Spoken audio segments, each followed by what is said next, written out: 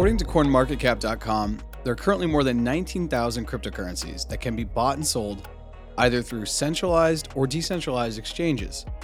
However, there's only one Bitcoin. But this idea often gets lost among the newly created DAO and DeFi projects and the literal open sea of NFTs, where seemingly every brand is about to drop their own NFT project.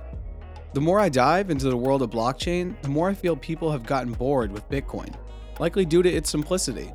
And so they're on to the next project of promise, searching for a mix of economic and social upward mobility. And yet, there's an ever-growing community of people around the globe that are becoming Bitcoin maximalists, which, according to Investopedia, are those that believe that Bitcoin, which is the world's most popular cryptocurrency, is the only digital asset that will be needed in the future. They believe that all other digital currencies are inferior to Bitcoin. When I think of a Bitcoin maximalist, I think of Michael Saylor, Max Kaiser, Saifedean Ammous, and now I'll add gclef05 to the list. gclef05 is this episode's guest Twitter handle, and I'll call him gclef for short. I've long been looking for a Bitcoin maximalist to join the podcast, and well, today's the day, and gclef is here to, as he puts it, orange pill all of my subscribers. The orange pill being the third option, not shown to Neo by Morpheus in The Matrix, which leads to another world of possibilities, a Bitcoin world. I'm Jarrett Carpenter, and this is More Than Blockchain. gclef, welcome to More Than Blockchain. How are you? Good. Thanks for having me, Jarrett. Appreciate it. Doing good. What a day. Have you looked at the market? Yeah, blood all around. You can get Satoshis for really cheap, over 3,000 Satoshis per dollar at the moment. So that's what I'm looking at. Everything's at a discount. I am excited to have you here because you are one of the people that realizes that the market being down isn't a bad thing. Mm-hmm. It is a crazy good opportunity. Mm-hmm. And I have been tweeting about this, and I've seen your Twitter also recently. We've been kind of sharing the same sentiment. And people who are long Bitcoin Mm-hmm. and who are just going to hold this thing and pass it on to their kids. Mm-hmm. And like you said to me off mic before we started recording, never selling, just using that to leverage to Mm-hmm. get fiat currency. Correct. That's where we are. And I'm happy to have you here because you're our first Bitcoin maximalist. I'm happy to be here, and I didn't start off that way. As I tweeted the other day, I think everyone tries to get rich quicker than Bitcoin will get you rich. But the uncertainties involved with all these other projects are just not worth like the risk that you put onto your, if you want to call it investment. I don't even like to call Bitcoin an investment because when you fully understand it, you realize it's just a savings technology, and we're not used to being able to save the fruits of our labor and have it appreciate over time. It's doesn't require anyone to upkeep it. It doesn't require any new products. It doesn't require any new marketing. It just is almost like a digital commodity that just lives autonomously on the internet. So it's less than $1 trillion market cap right now, and it's going after $900 trillion.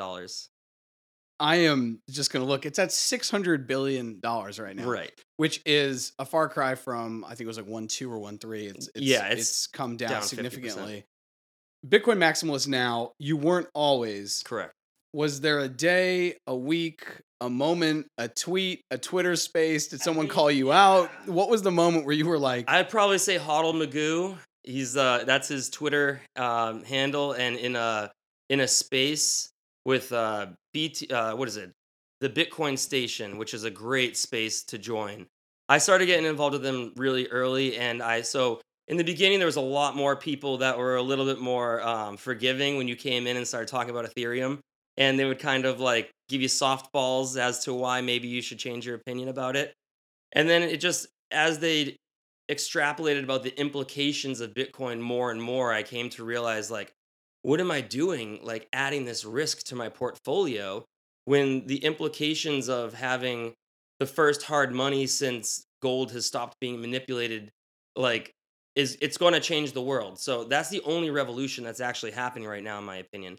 Everything else is just kind of like a side project using like buzzwords, trying to rebrand something that could have existed before Bitcoin was invented. So like NFTs, like you could have run an NFT network on Apple, on the App Store, and there are some NFT networks like VV that run on the App Store. But that's a centralized server. And so people really weren't They don't see that as actual like a commodity or an actual piece of property because you can't take it out of the store. So in my opinion, I think that a bunch of venture capitalists got together and said, how do we rebrand this? How do we gain the trust of citizens again? How do we make them believe that like we're not involved in this? This has nothing to do with us. This is a new innovation. It's a new free market technology. This being NFTs. This being NFTs, yeah. And I was very big into NFTs before I became Bitcoin maximalist. And I love the idea of decentralized art that you could apply royalties to. But the main thing is it is not decentralized. It is not decentralized because their nodes require so much processing power, so much money to run that you can't have thousands of people run them in their basements across the entire world in all countries. Like in El Salvador, you're not going to have someone running a Ethereum node. They can mine Ethereum, which helps with validating the transactions, but they're not going to be able to like participate in the consensus mechanism. A good example is with like the Russian war and how MetaMask started shutting off certain people's wallets. That is not possible on Bitcoin. You can't do that because the reason why that was possible is because MetaMask is a central entity where politicians could come and point their finger at them and say, shut that down, or there are implications for your owners. And that is where Bitcoin succeeds. There is no central entity. There's so many varieties of wallets. And because there's no central entity, there's no way to censor it. There's no way to censor it either, to block it. I want to go back before we come back to NFTs and Web3, and I want to get your take on how Bitcoin plays a role in that. But one of the things you started off saying, I think is something that's very fundamental in understanding Bitcoin that is really hard for us to understand. Because we know inherently, if we have cash, US dollars, and we put them in the bank and we save them, we're going to lose purchasing power. We're all getting lessons in what inflation is every single day. If you didn't know what it is, now you do. And you were nice enough to give me a copy of the Fiat Standard, which I will now read I think it's great. I thought it was going to be, like I said, an extension of the Bitcoin Standard, but it's a totally different book. It's a totally different book. It's not just like rehashing the Bitcoin Standard. It just goes into how fiat, the implications of funny money. Chuck E. Cheese tickets, as I call them. Okay. So, but it's exactly that, because what you're saying is, and this is something I've not thought about honestly until you said it, but it makes the most sense. When you acquire Bitcoin, I don't want to say buy because it seems like it waters down Bitcoin. Like you buy a lollipop, right? Right. When you acquire Bitcoin, it's not an investment. It's a saving mechanism in an asset, though, that will appreciate because it's hard. It's a hard asset. It's immutable code that has no humans that can basically F with it. So you can't have a bunch of people lobby or collude together to have a marketing campaign in order to overthrow it. Well, they are trying to do that right now with BIP 119, but people catch on to it really quickly. So it's really hard to convince everybody who's running their own independent node to do everything at the same time. And if you change the game of Bitcoin, it's no longer Bitcoin, right? If you change the rules of chess, is it chess anymore? If you change the block size of Bitcoin, you didn't change Bitcoin. You just created a different version of it. The original one still exists for whoever wants to run it. And thinking about changes to Bitcoin, you're saying, well, one of the things we've already talked about is it's not centralized, therefore it can't be censored. What are the existential threats to Bitcoin for you as a Bitcoin maximalist and within the community? Does quantum computing keep you up at night? What keeps you up at night, sure, if anything? I don't like to I don't like to talk about the dark side of Bitcoin or the potential threats of Bitcoin until usually I convince someone that like it is the best thing. It's a revolutionary technology. You're right. Let's start there. Let's backtrack. The reason why Bitcoin is an innovation or discovery more than any of these other projects, such as NFTs or Ethereum, yeah, or Solana or Cardano. I really liked Cardano. I know a lot about Cardano. Or like any proof of stake, is because someone figured out how to tie digital units to physical energy. And when you tie physical energy onto something digital, you've now made it finite, or you've basically made it valuable, because it's not copy paste anymore. Now it's like, okay, I know this thing took time or took energy, whether it's like electrons or it's really time that gives value, right? It's the time that the block takes. It's not necessarily like the electrons. It's the 10 minutes, and then it's the subsidy that's given out, and it'll always be 10 minutes. But in order to make it 10 minutes, they had to tie it into energy. And so that or tie it into computing power. And so if the computers become more advanced, and then they can do a block in 5 minutes, difficulty mechanism, the difficulty adjustment will basically create it twice as difficult to complete a block, and now you're back up to 10 minutes. Suddenly, let's say that the block is going to take 15 minutes. The difficulty adjustment will make it easier to hash a block, and then you're back down to 10 minutes. So it's really more about like connecting these tokens to time and effort. The effort that it takes to create the tokens is what gives them value. So people say Bitcoin's not backed by anything, but it actually is backed by energy and time. And that's what gives it value. And that's the discovery, in my opinion, more than an innovation, because it's inevitable that humans will figure this out. And this was just in the past, people tried to figure it out. It was like 40 years they're working on digital scarcity.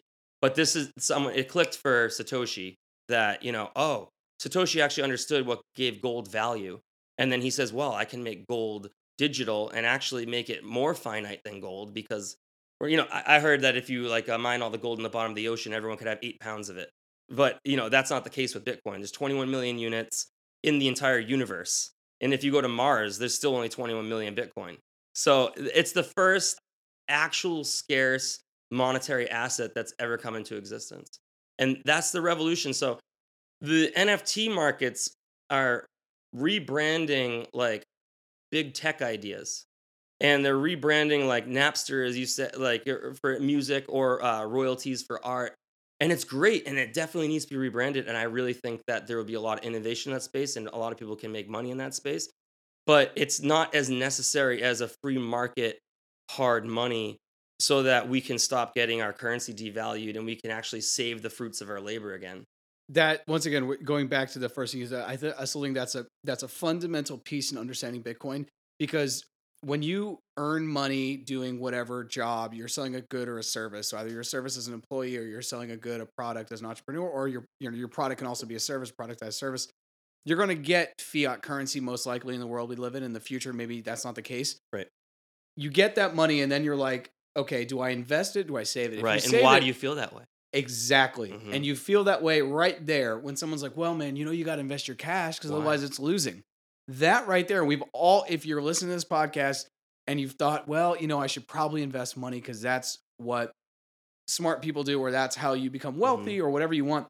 That right there is at the crux of the fiat standard, which the Bitcoin standard hopes to solve.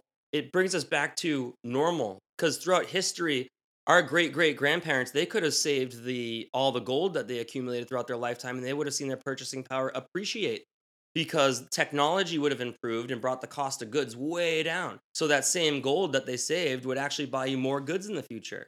But when you have money that devalues, prices go up over time, even though technology is increasing. Technology, like for instance, look at like bread. Do you think it was easier to make a loaf of bread 100 years ago or today? It's much easier today. So why is the cost of bread so much more? Not only has the currency been devalued, but it's been devalued to the point that we see no benefits of technology. We don't see any benefits of, being able to lower the cost of things. So I love the bread example because I think when you're trying to explain, on my previous podcast, the guest was talking about the startup he's founded, and he used a vending machine as the real world physical example for us to understand. And you're spot on. Bread to make 100 years ago was probably more difficult and labor intensive than it is today. Mm-hmm. Yet it costs so much more, which then does that speak to the relationship between labor and time invested into a product that is similar to like what Bitcoin does? And I guess shifting that, somebody comes to you and says, okay, I heard what you said about Bitcoin. It takes a certain amount of energy from the real world to put into to create digital scarcity or scarcity. Mm-hmm. They say, same thing with gold. Now, you've given the example that if we found all the gold in the world, everyone would have 8 pounds. Right. Gold is fairly, we have mines, and I think Raoul Pal says it doesn't appreciate the market, the amount of the supply, inflates at around 2% annually, which is something that's kind of, we can kind of plan out into the future. Yeah. Now we can plan out Bitcoin. What does the Bitcoin maximalist say to the person that's like, I'd rather have $1 million in gold today Mhm. versus $1 million in Bitcoin. I would say that the gold's tangibility is actually a weakness because it inhibits your ability to move. And as we move towards more of a digital society with remote working and the ability to, like, do whatever you want to do wherever you are in the world, you're not going to want to haul your $1 million of gold around with you and hope that no one notices it in your backpack or something and takes it from you. And that's a bearer asset. And equivalent to that would be like if you had your private keys written down on a piece of paper. Like that would be as silly as walking around with a backpack full of $1 million worth of gold. So I would prefer Bitcoin over gold because gold can be manipulated in the paper market where they sell 100 ounces per actual physical ounce and nobody takes delivery and nobody bats an eye about it. And it's all to keep the illusion that the fiat money has value for as long as possible. Because prior to that, we were tied to gold, obviously. So everybody's paying attention to gold. Meanwhile, Bitcoin's going parabolic because it's not manipulated. It's fully transparent. So if you want to see, you can't rehypothecate Bitcoin. You can't resell the same Bitcoin 10 times on the blockchain. Like the UTXO can't be copy pasted. So I don't know if you're aware that UTXO is like the actual term of the units of Bitcoin that are being sent. It's unspent transaction output. So that's what's actually being moved around, and you can't say, oh, this UTXO counts 5 times, which is what they do with gold. And so you can't dilute the 21. I shouldn't say, yeah, you can't dilute the 21 millions. You can subdivide it, but you can't create more than 21 million coins. Whereas with gold, you could have 100 million ounces of gold and then say, you know what, on paper, I got a billion ounces. And that affects the supply and demand curve, which represses the price of gold. So that's why I prefer. I was very much into gold before Bitcoin, and the reason why I like Bitcoin is because I understood gold, and Bitcoin has all of the scarcity aspects of gold, except it has none of the manipulation by the legacy system. And the legacy system's scratching their heads right now trying to figure out how to manipulate Bitcoin, but I think that they might have waited a little bit too long for it. I don't know. The So gold I prefer Bitcoin over gold for mobility and transparency. mobility and transparency. The mobility one for me is huge because what I think Bitcoin offers to people anywhere in the world. You have the subsistence farmer who is farming their crops in any part of the world. It honestly could even be in the United States. They're in the Midwest. They maybe can't access gold to hold, but they can access Bitcoin. Hmm. And that to me is super It's powerful. incredible. One of the things I recently saw, I think was a tweet, and it's just such a simple idea, but I think the simple ideas are the ones that change the world, Bitcoin being one of them, Hmm. is that your home, if you're in the United States and you're a homeowner, your home isn't worth more. Your dollar is worth less For all prices. for all prices. Yes. And that is a really tough thing for a lot of people to wrap their brains around. It's like, Hmm. oh, I bought my house at 300,000. Now it's worth 500,000. Hmm. Well, your house still provides the same utility to you as the person living inside Mhm. the hermit inside the shell Hmm. at 300 to 500,000. But now it's worth more of these paper dollars, or as you call them, funny money. Yeah. Moving forward, and I think you've just done this. You've just sold some real estate. Hmm. And was that to get liquidity to buy in more Bitcoin? Yeah. I mean, if you look at historical prices of real estate, usually it's like the median house, it's like 4 times the median household income, I believe, is the average price of a home in the United States, which that is, I believe, over the past 3 decades. Prior to this, like owning a home in the 1800s is like, yeah, obviously you own a home.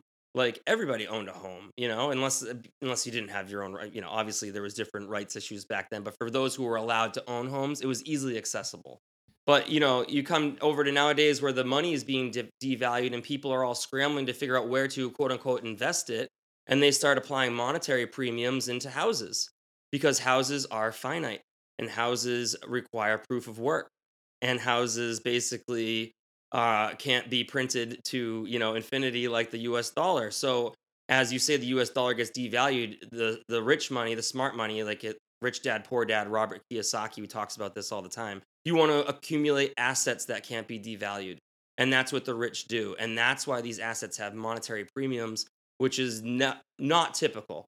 Like in the 1800s, you would not have a monetary premium on a home. Can you break down the monetary premium? Sure. If you're going to go buy a house today in Massachusetts, what's the monetary premium that I didn't don't. exist? It's kind of like it's like a concept, but like it exists because people will buy more than one home in order to store their value.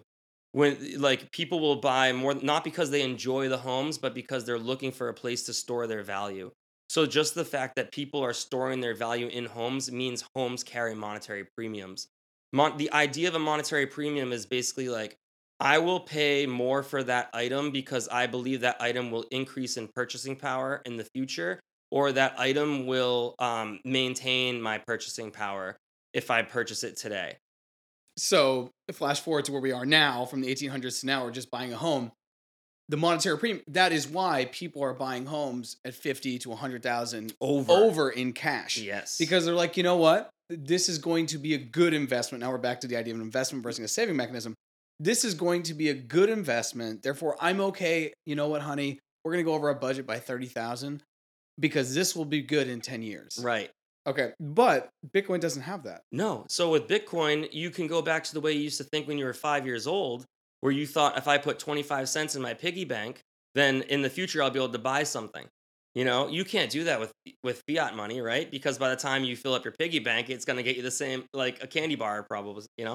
If you put 25 let's say 25,000 satoshis in your piggy bank every day, like instead of using, cents as the unit, use satoshis, you're going to be able to actually save because as they devalue, it's what do they say? It's infinity divided by 21 million. As they devalue everything else in the world, and as everyone's searching for the hardest money in order to save their purchasing power, and as people wake up and realize real estate isn't the hardest money anymore, gold isn't the hardest money anymore. The hardest money is this autonomous network that's basically on the internet that is backed by physical energy that ExxonMobil is using now and is illegal tender in two countries.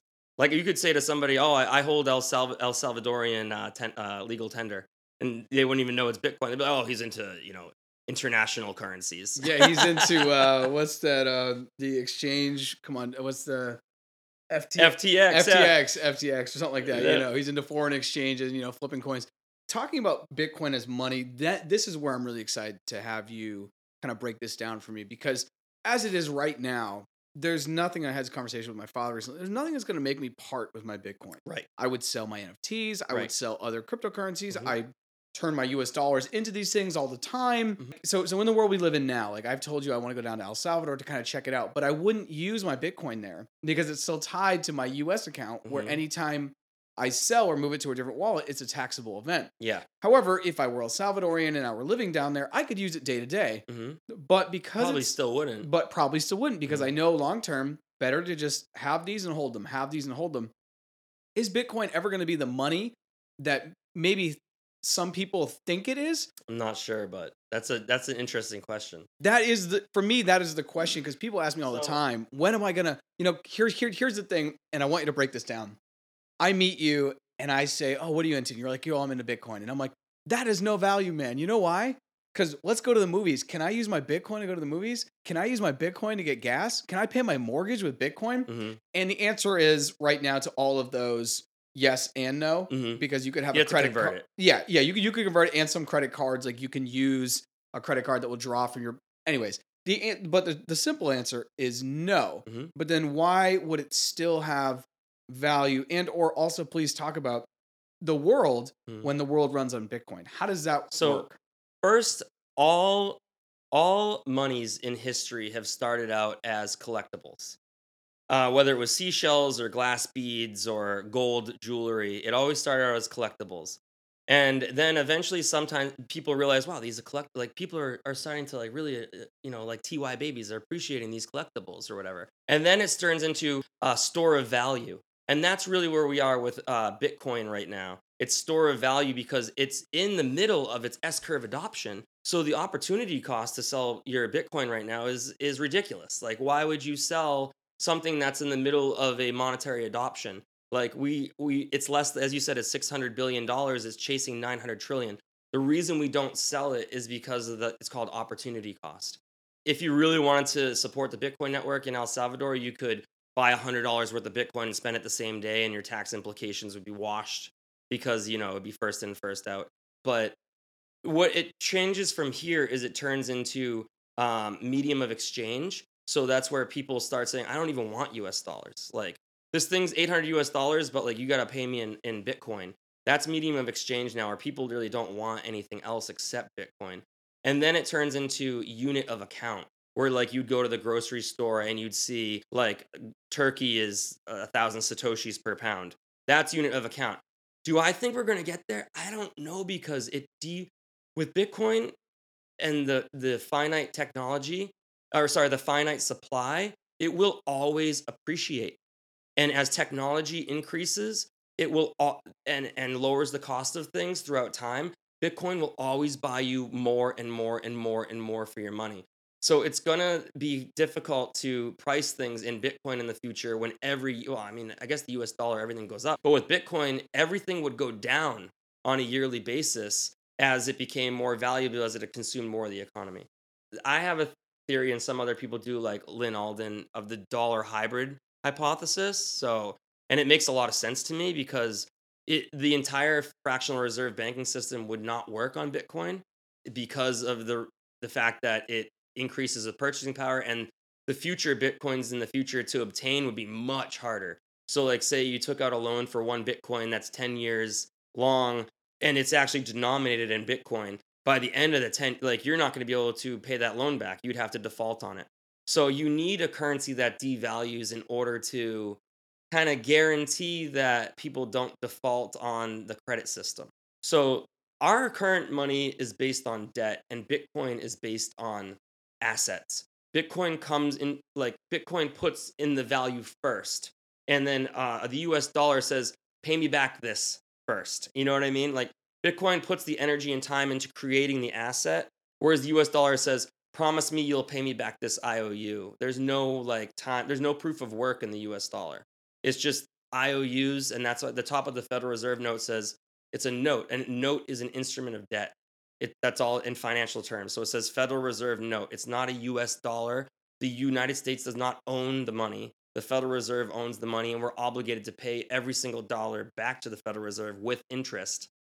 So they need to devalue their money, because that's mathematically impossible. You can't pay back if I lend you $1 and there's only $1 in existence, and I say you got to pay me $1.10 back. The only way to pay me back the interest is to borrow more money. So it's a Ponzi scheme. Thinking of the Federal Reserve as a Ponzi scheme is something that Saifedean also speaks about, and I've heard him on podcasts speak about. And when you start to think of it that way, you realize you don't want to hold what everyone's using to exchange. Mm-hmm. And so in the Lynn Alden hybrid, and I've heard her talk about this too, and I think Mm-hmm. it makes the most sense, where you're basically going to have Bitcoin be the thing that will back almost everything, Mm-hmm. and then everything ties to that, meaning probably digital dollars, stable coins. Mm-hmm. Do you think that that's probably how it's going to play out? I think that's how it's gonna play out, yeah. And I think it's gonna be a race to who can accumulate the most Bitcoin the most. And I think that normal citizens are gonna get priced out sooner than they realize. And it's gonna be a race amongst institutions to accumulate as much of this reserve asset as possible. That to me makes sense because I am fascinated and have a master's in international affairs. But the more you get into international affairs, some people are like, oh, I don't know, that's not interesting, man. But it's like you watch Game of Thrones, right? That's international affairs. It's just fictitious. Mm-hmm. But in the international affairs world that we live in, there's the Lannisters, and I'm blanking on the names, the people from the North, whatever. There's all these different factions. And then there's corporations and Mm-hmm. institutions. Mm-hmm. And that also kind of existed in Game of Thrones. I'm going to use that as a way to try to explain this, because you had the Golden Army, which the Lannisters hired at the end to try to like fight. And so there were Kinetic power projection. Yeah, exactly.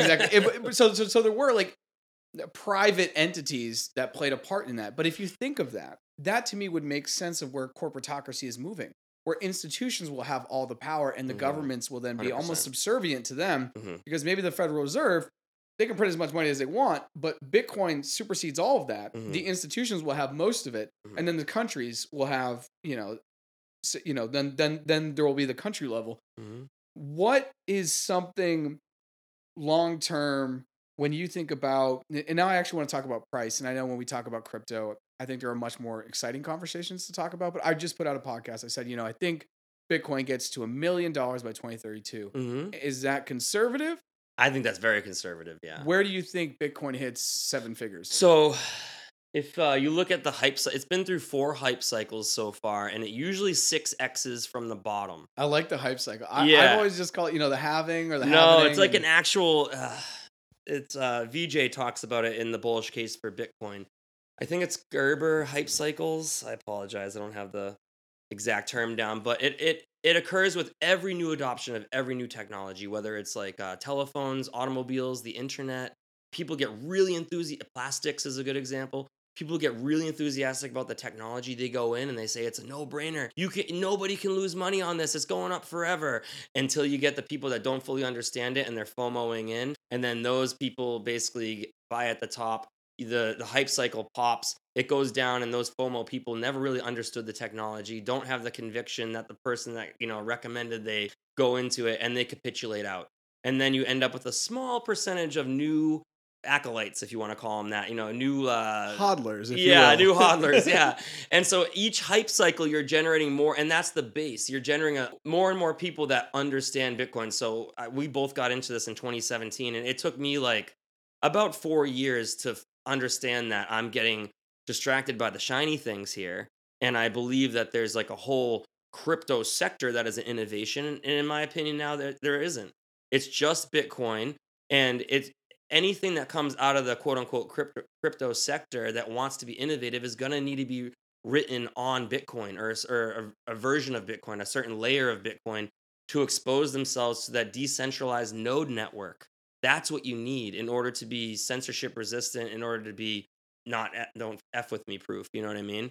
You need to be decentralized to the point that you just need like one teenager running this in their basement and the whole thing would still work, So in many ways, and I'm just trying to like now put it in NFT terms, Bitcoin is an NFT. There's just Bitcoin is the OG of NFT. Yeah, it's the OG NFT. Yeah. And there's only 21 million. Yeah, of them, I've said and that. you can fractionally own them. Yeah. Yeah, it's the OG NFT. We should put an ape on the coin or something like that. It'd be crazy to have that thing called ApeCoin, wouldn't it? Yeah, right. Oh my God. Where do you, as a guy who is on Twitter, who are your, you've just given me this amazing gift, Saifedean Amos's book, The Fiat Standard. Other than Saifedean, you've also talked about the Bitcoin Station. Where can people who listen to this, who maybe aren't Bitcoin maximalists, are just getting into crypto? I think Swan Bitcoin probably has like the best, like, I don't know what you would call it, a class or like an introductory like course. Yeah, course. Yeah, Swan Bitcoin probably has the best one, and they're very much Bitcoin maximalists. And that's what you use to DCA in. Is that accurate? I use Swan. Yeah, Cash App is also great. You definitely don't want to use anything that doesn't allow you to transfer your Bitcoin off the exchange. So I believe Robinhood, you can't transfer your key. I think Robinhood was putting in everyone got a digital wallet, but I remember so for a long could time, rehypothecate. Yeah, that's the problem. Yeah, exactly. So Cash App, you like Cash App? I do like Cash App. Cash App is Bitcoin exclusive. You can send to on the Lightning Network with Cash App now. You can send to pretty much any type of Bitcoin wallet, and their fees are similar to Swan. I think Swan might be a little bit cheaper, but Cash App is so user friendly. And the Cash App, I remember I got into Cash App and Venmo at the same time, and Venmo seemed like a Facebook 2.0. Yeah, but Cash App seemed like Web 1 interface. Yeah. It was like Duck Hunter. Yeah. You know, where you log in. It was a little sketchy at first. It was like the Mario where you're like, this is almost, the UX is too easy. Like it didn't build the trust that, like, we're also used to using these $1 billion apps. Yeah. Right. Yeah. When people come out with apps and they're like, oh, I'm trying to do this. And, you look at them and people judge them. I'm like, yeah, well, that's because our entire lives are using apps like Uber, Facebook, Venmo or something, $1 billion investments. Not open source. It's just like this, the more, like, the simpler the better. And so, but I want to get, I said 2032 Bitcoin would be $1 million. And I do think that was conservative because I think 2028, when we hit that hype cycle, we could maybe, it depends where institutions are, depends what treasuries are adopting this. But if you had to put a number, if you had to bet, and you can bet fiat because you don't care about it, but if you bet $100, if I would be surprised if Bitcoin was not 10 Yeah, I would be surprised Bitcoin was not more than $10 trillion by like the year 20 between 2025 and The 2030. market But cap, the market cap, yeah. So if you extrapolate that out, it's like 300 and 600. Yeah, $400,000. I'd probably bet between 1.5 million and 2.5 million by the year 2030. Okay. I think that just based on adoption, and then you're going to have countries, you're going to have the game theory start to play out and people realizing the implications of this. It's going to start snowballing. And I'm not saying, oh, all other currencies will be gone. Like, I think it could be at like $1 million of Bitcoin and like society could be fairly unfazed. And it would just be like the bankers and institutions just slowly moving what their reserves are. You totally served it up because that was one of the things I wanted to ask you. At what point does the person right now walking the earth, and there are billions of these people, and I know many friends that this is just not even on their radar. They've heard the word Bitcoin, but they have Mm-hmm. no idea. Gun to their head, Mm-hmm. they couldn't tell you anything else about it. When are those people going to have When to play? they don't realize their money's broken yet. They think that greedy people are increasing prices and that it's a bunch of greedy, in my opinion, they think that it's a bunch of greedy people just trying to take advantage. I don't think they realize the money's broken. Like in Argentina, like they know the money's broken. In Lebanon, they know the money's broken. A bunch of other countries that don't have the Venezuela, privilege. Yeah, Zimbabwe. they are aware of what can happen when you don't have a limit on, you know, how these political programs are being funded, which is, and with the interest rate increases, the interest on the national debt will be almost as much as the national budget soon, which is insane. So you're paying more on your credit card bill in interest than you are borrowing on it. It's just crazy to me. So when people start asking those questions, the same reason I started asking, why, that's what got me into gold kind of. How do I preserve the value? How do I preserve my value when they can't afford a house? That's when they start asking questions, I think, unfortunately. But it's going to take to that point. Yeah, I think it will. But I feel like we're already there. I feel like we're already in a situation where there's a Netflix movie, and I'm blanking on it, unfortunately, and I will put it in the exit note. And it's about how essentially inequality now is the exact same inequality that we had before the Renaissance in France. Because you had all these, then it was landowners. Now it's just like you have 10 people in a room that own half the wealth on the planet or whatever it is. And you get to a point where there's a breaking point, and people are like, okay. Called the Gini coefficient. It's a measurement of the distribution of wealth within the population. In the United States, it's equivalent to like a lot of third world. I think it's 37 or something like that. And so we're like up there with the third world countries. I don't know why it doesn't seem that way, but the rich in the United States, I think, are vastly richer. I think it seems that way. And when I think about Colombia and Guatemala, a place I've spent years, strictly just due to credit, you don't need anything. You have a social security number here. You can go down to Macy's or to any Old Navy. You can go to any store. Everyone has a credit system. Yeah. You can buy it. You can easily sign up for their credit card and save 20%. They'll always ask you, hey, you want to save 20% today? Yeah, yeah.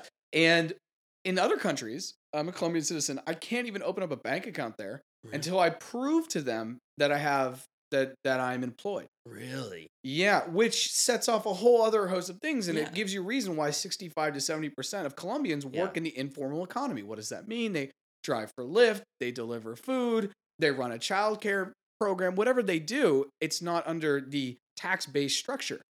And so when I think about the US though, and you're saying, people will realize once there's that moment of, wow, something's really wrong here. The money's here. broken, yeah. Yeah, but I feel like like you said, will that happen though? I don't know, because they want the dollar hybrid theory. So they need people to value the dollar. I don't think the dollar. And they don't want to lose their power because they don't want to lose their power over the printing press. But they maybe will let this thing coexist with them so that they can also store their value. Yeah, I don't think the dollar is going to go away. Is my take, and that's also just having spent enough time abroad that like people will die for the dollar, literally.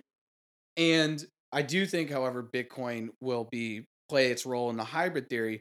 But I guess I'm just wondering, like, what else does it take? Or maybe we're already there. There's just conflicting opinions as to why the world is the way it is. Like you're saying, a lot of people are like blaming billionaires because their prices are increasing at the supermarket.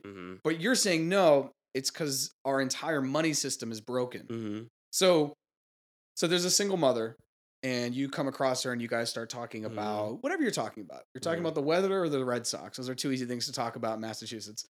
And Bitcoin comes up. And she maybe can spare $20 a month. Mhm. Is that enough, and why? That is To start. what is her alternative? So that's the problem. It is the best solution for her, and I can guarantee that over the long term, the $20 will increase in purchasing power just through adoption. And then, through the finite amount of Bitcoin, and then you have more people coming in, like the value of it has to go up.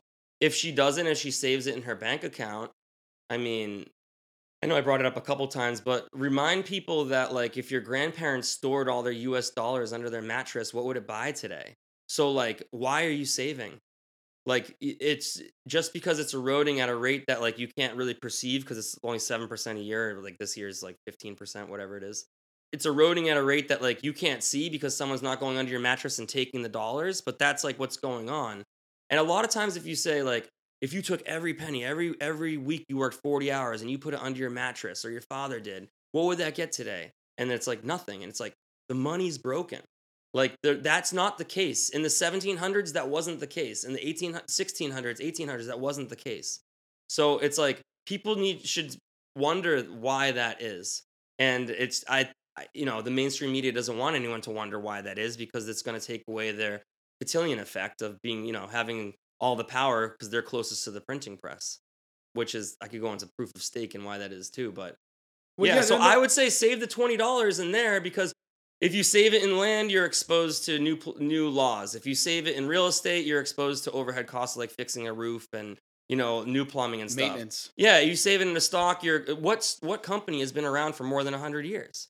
Like, what were you going to invest in? Like, the Edison company. Like, there's nothing that you could have held on to besides real estate for more than 100 years. And the only reason real estate lasted as long is because it was the most immutable thing humans had access to. But now we have access to something that's more immutable, and that's Bitcoin, because you can't even have countries come in and hit you, and take your land from you. You can memorize your information, and the value is in that information. That's the innovate. It's Have crazy. you memorized? I have not, but you can. It's 24 words. It's 24 words. Yeah. Yeah, so if shit hits the fans, you better believe I'm memorizing that, What's the and we talked about this the other day, but I think it's really important to repeat, because the people listen to my podcast here, they could be newbies to crypto, could be newbies to Bitcoin. They may come in through NFTs, they may come in through DeFi, they may come in through DAOs. They come in from a bunch of different places. And you shared something with me the other day, which I'd only recently seen.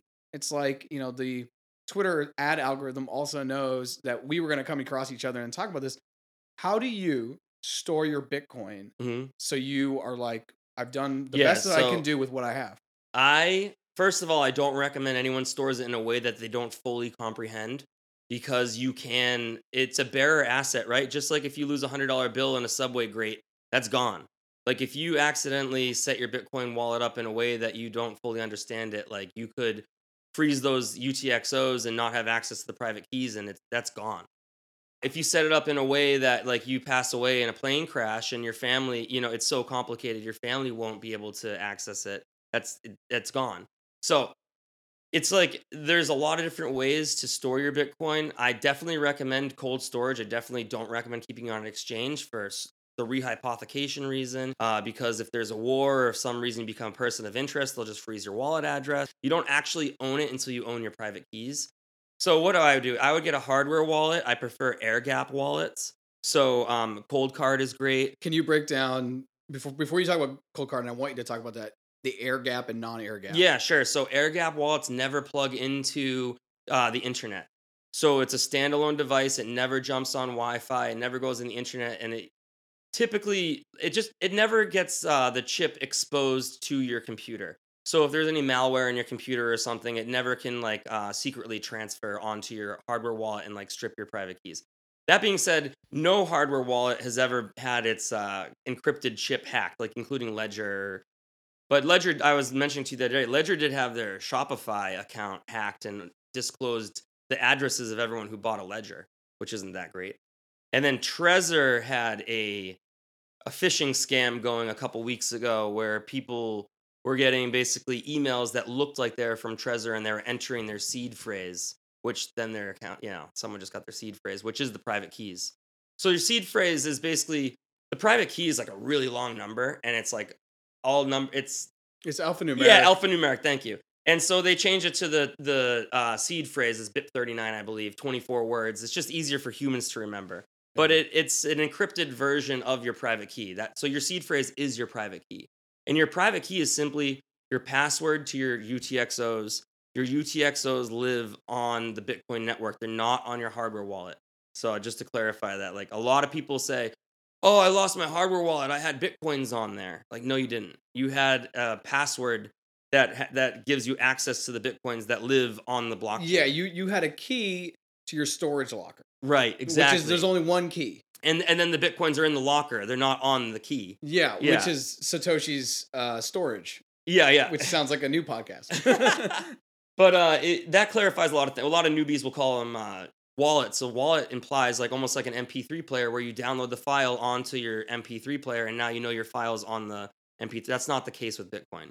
Your Bitcoin always lives on the Bitcoin cloud, if you want to call it that, or the blockchain. And then you just have access to the passwords to it. And I mentioned the other day that I have a ledger, and you're saying the cold card, however. So cold card is Bitcoin maximalism. They don't do any altcoins, which I love. It's air gapped. So I think the new one uses NFC, near field communication, and you can talk to your phone with that way. I don't know if I would recommend that over like just having a micro SD card that you transfer over. And then the thing doesn't plug into your computer. It runs on a 9-volt battery to power it. And yeah, I love it. You can cross-reference your addresses on your cold card and then on your wallet on the computer to make sure that like no one hacked your computer and is like giving you a fake wallet address to send it in. It's a little more cumbersome than like a ledger because you can get a ledger that runs on Bluetooth, but you're opening yourself up to more vulnerabilities. Right, because if something were to be compromised on your computer, it's over. I actually love that idea, and I was telling our mutual connection about that, and he was like, "Wow, that's crazy. We should do that." So I'm gonna get myself, and I'm gonna get him one as well, off your advice, because I love that the air gap. Now. I do multi-sig cold card, and I do a 2 of 3 multi-sig cold card, and then I run my own node. So any transaction that I do on Bitcoin goes through my node at my house. So if like otherwise you're using someone else's node, and so if like I said, just in the future, this is all just to future proof yourself. If you became a person of interest, like Jarrett is talking to Russia or something. Yeah. Freeze his wallet, and then you go to do a transaction. If you don't have your own node, it might not go through. What does it take? So now for the person who's listening to this, like, okay, cold card, got it. Gonna follow G-Clef, got it. He's gonna shout at his Twitter very soon.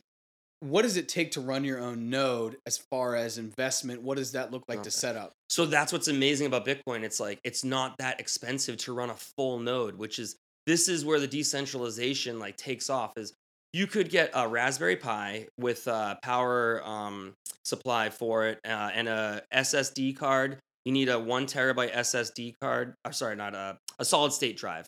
1 terabyte solid state drive. And then the current blockchain size is like 550 gigabytes. So you're good for like 10 more years if you get 1 terabyte. And then I use Umbrel. You don't have to use Umbrel. You could just go to bitcoin.org and download Bitcoin Core. But Umbrel has like a whole walkthrough, and Umbrel is open source. So you use them to run your node. You basically flash the Umbrel operating system onto the Raspberry Pi, and then attach that to your Wi-Fi or plug it right into your router. It's going to update the Bitcoin blockchain, and then you just keep it plugged in forever. And then you can get a compatible wallet, whether it's Blue Wallet or I use Spectre Desktop. I think it's the best for multi-sig, and it's open source too. And then that wallet will link to your node over Tor. So no one really knows where this node is located, and that's what also is beautiful about Bitcoin. So how do you stop it? Like you have this like pseudonymous node running on no one knows where, and there's thousands of them, and there's no other blockchain that's doing that. If you want to call it blockchain, there's no other crypto that's doing that. So I love it's like $400 probably to start a node. That's what I was going to ask you. I just think that sometimes people. This is something, and Nick Widmer shared about this, I think, in episode 8. Could be wrong. But he was talking about the curve of adoption on anything. And there's a point where it's like, only rich people do it. Only these people do it. And I think that sometimes when people think about Bitcoin or investing in it, or not investing in it, acquiring it, they think it's cost prohibitive. So to know that it's $400 to set up your own node. Yeah, that doesn't seems- mind. I just Yeah, it doesn't mind. Yeah, I just want to. Yeah, it doesn't mind, but it's not a huge barrier to entry because when you said that in my mind, I was like, oh, maybe $1,000. $1,000, is a lot of money for some people, isn't a lot of money for other people, but maybe over 6 months you could get $1,000 together. But $400 seems even more. And then attainable. you get to participate in the Bitcoin consensus. If something were to happen that you didn't agree with, like you could choose not to run that version. And so like you really do have a vote. You're not mining basically, but you are the person that validates the blocks that the miners create. So I was a little confused about nodes in the beginning because in the white paper he refers to a full node as a miner. I think in the beginning it was like they were the same, but they've kind of been separated out now. So like miners, I believe, are also full nodes. But you can separate the two now. You can mine Bitcoin and not be a node, and right. So. It's like a square and a rectangle. You can be one and not the other. Right. The other. I believe, yeah. Yeah. We've talked about the price. You're saying 1.2 to 1.5 by 2030. Like by you won't even care about US dollars. Yeah, I mean, that's the thing is like we're pricing it out, and it's like how many seashells does this iPhone? Like, you don't give a shit. Yeah, that's one of the main things that Bitcoin Maximus and I love too. And somebody asked Michael Saylor, I believe it was, or it was Max, and I'm blanking on his last name. Max Kaiser. Max Kaiser is crazy. Yeah. There's Max Kaiser. He's just something else. If you're on YouTube, but he's sick of it. He's been a maximalist from the get go. He's been a maximalist for a decade. And people, whatever. I think he coined the term shitcoin, right? I think he did. I think he did. He should get royalties on that in Bitcoin. But he said one day, somebody said, well, Max, what's a Bitcoin worth? He said, a Bitcoin's worth 1 Bitcoin. Yeah, 100 million Satoshis. Yeah, and that's like next question. Yeah. And that to me has always stayed with me. Like I make more money every day because every day I buy more Bitcoin. That's exactly. I don't even look at like, okay, yeah, the purchasing power over the short term, it fluctuates a lot. But if you go out any 4-year period, you're increasing purchasing power. And the numbers haven't changed and the adoption is just becoming more certain. You have like Shopify partnering with Strike to run all. They're just going to take out the merchant service companies. It's amazing. If you is there a price? I've said I think it will go down to 22 to 25. I think it could capitulate down to even like I hate to say it, but I think you could see like a capitulation between 10 and 15,000. So for maybe a couple days. Yeah, even just for that brief 48-hour period. Why does that happen? Knowing what we know now about Bitcoin, knowing what you've said about Bitcoin, it's the unit of account problem. The unit of account is still US dollars. The banks aren't asking for things to be denominated in Bitcoin, so everyone has to bail on whatever savings they have or investment they have to figure out where to come up with liquidity, which needs to be US dollars. And so it creates a liquidity crisis across stocks, everything. Yeah. Anything liquid. Yeah, and Bitcoin's pretty liquid. But like I said, it's kind of the end of that hype cycle where you're going to create the hodlers at this point. And these are, I'm getting like, this is the first time where Bitcoin's starting to go down. I'm like excited now. I'm genuinely excited. My conviction is like 100%. So like, I just sold a house, like, to buy more Bitcoin. And I'm like really excited that it's plummeting right now. I love that because I've been actually working. I think I told you I'm working on an episode about why, if you have a certain amount of money, you have the $80,000 for a down payment, why you may want to continue to rent, but put that into Bitcoin. If your end goal is to be more wealthy in 10 to 15 years, which is what most people say when they go to buy their first home. Oh, we want to create wealth. You're standing with that young couple and they're about to buy their first home, but they're also open to this other thing, which is let's keep renting for 5 years and we'll buy Bitcoin because we're about to enter into a new hype cycle. Mm-hmm. What would you say to them? I would say buy Bitcoin because it's going to be adopted as the future monetary reserve asset of the world. And so anything, like literally anything, will trend towards zero against it. Anything. Like when that's just mind blowing. And I said before we started, I'm like, sometimes I speak in absolutes, but there's nothing that has finite, actual immutable scarcity. Not even gold. So not even gold. And that's insane. Not even, I don't even know. Doesn't the universe expand? Not even matter itself. The universe is expanding as we're during this podcast. Even the universe has a inflation built into it. It has an inflation problem. It's the fiat universe. So it's you look at the past 10 years. Would you have rather bought a house or owned Bitcoin? And I think that past performance is not indicative of future results, but I think you're going to see some serious growth, maybe not as crazy as the past 10 years, but definitely like it's chasing $900 trillion in 2022 terms. It's chasing the real estate market of the world. It's chasing, all the tech markets. So when you compare any of these other projects, which, like I said, some of them may succeed and some of them may be beneficial to humanity, but their market shares are what, $3 trillion? Let's say $10 trillion. None of them are trying to change the unit of account of planet Earth and Mars probably in the future. No one else is trying to change how we price every single thing in the world. G. Clef, we could talk for hours. Where can people find you? I'm on Twitter, gclef05. I'm sometimes in Spaces. Yeah. And I just highly encourage for people to do more and more research. The more hours you put into Bitcoin, the more conviction you get. That's that proof of work. And exactly. And ask questions and really get into the technicals of it. Like understand how it operates so that when someone in the future comes with some consensus, some Bitcoin improvement proposal that's nonsense, you'll know right away that it's nonsense. And then you can be one of the Bitcoiners that keeps the whole thing going. So, well, thank you so much for joining. And this episode will be out very shortly. Awesome. Sounds good, Jarrett. Thanks for having me.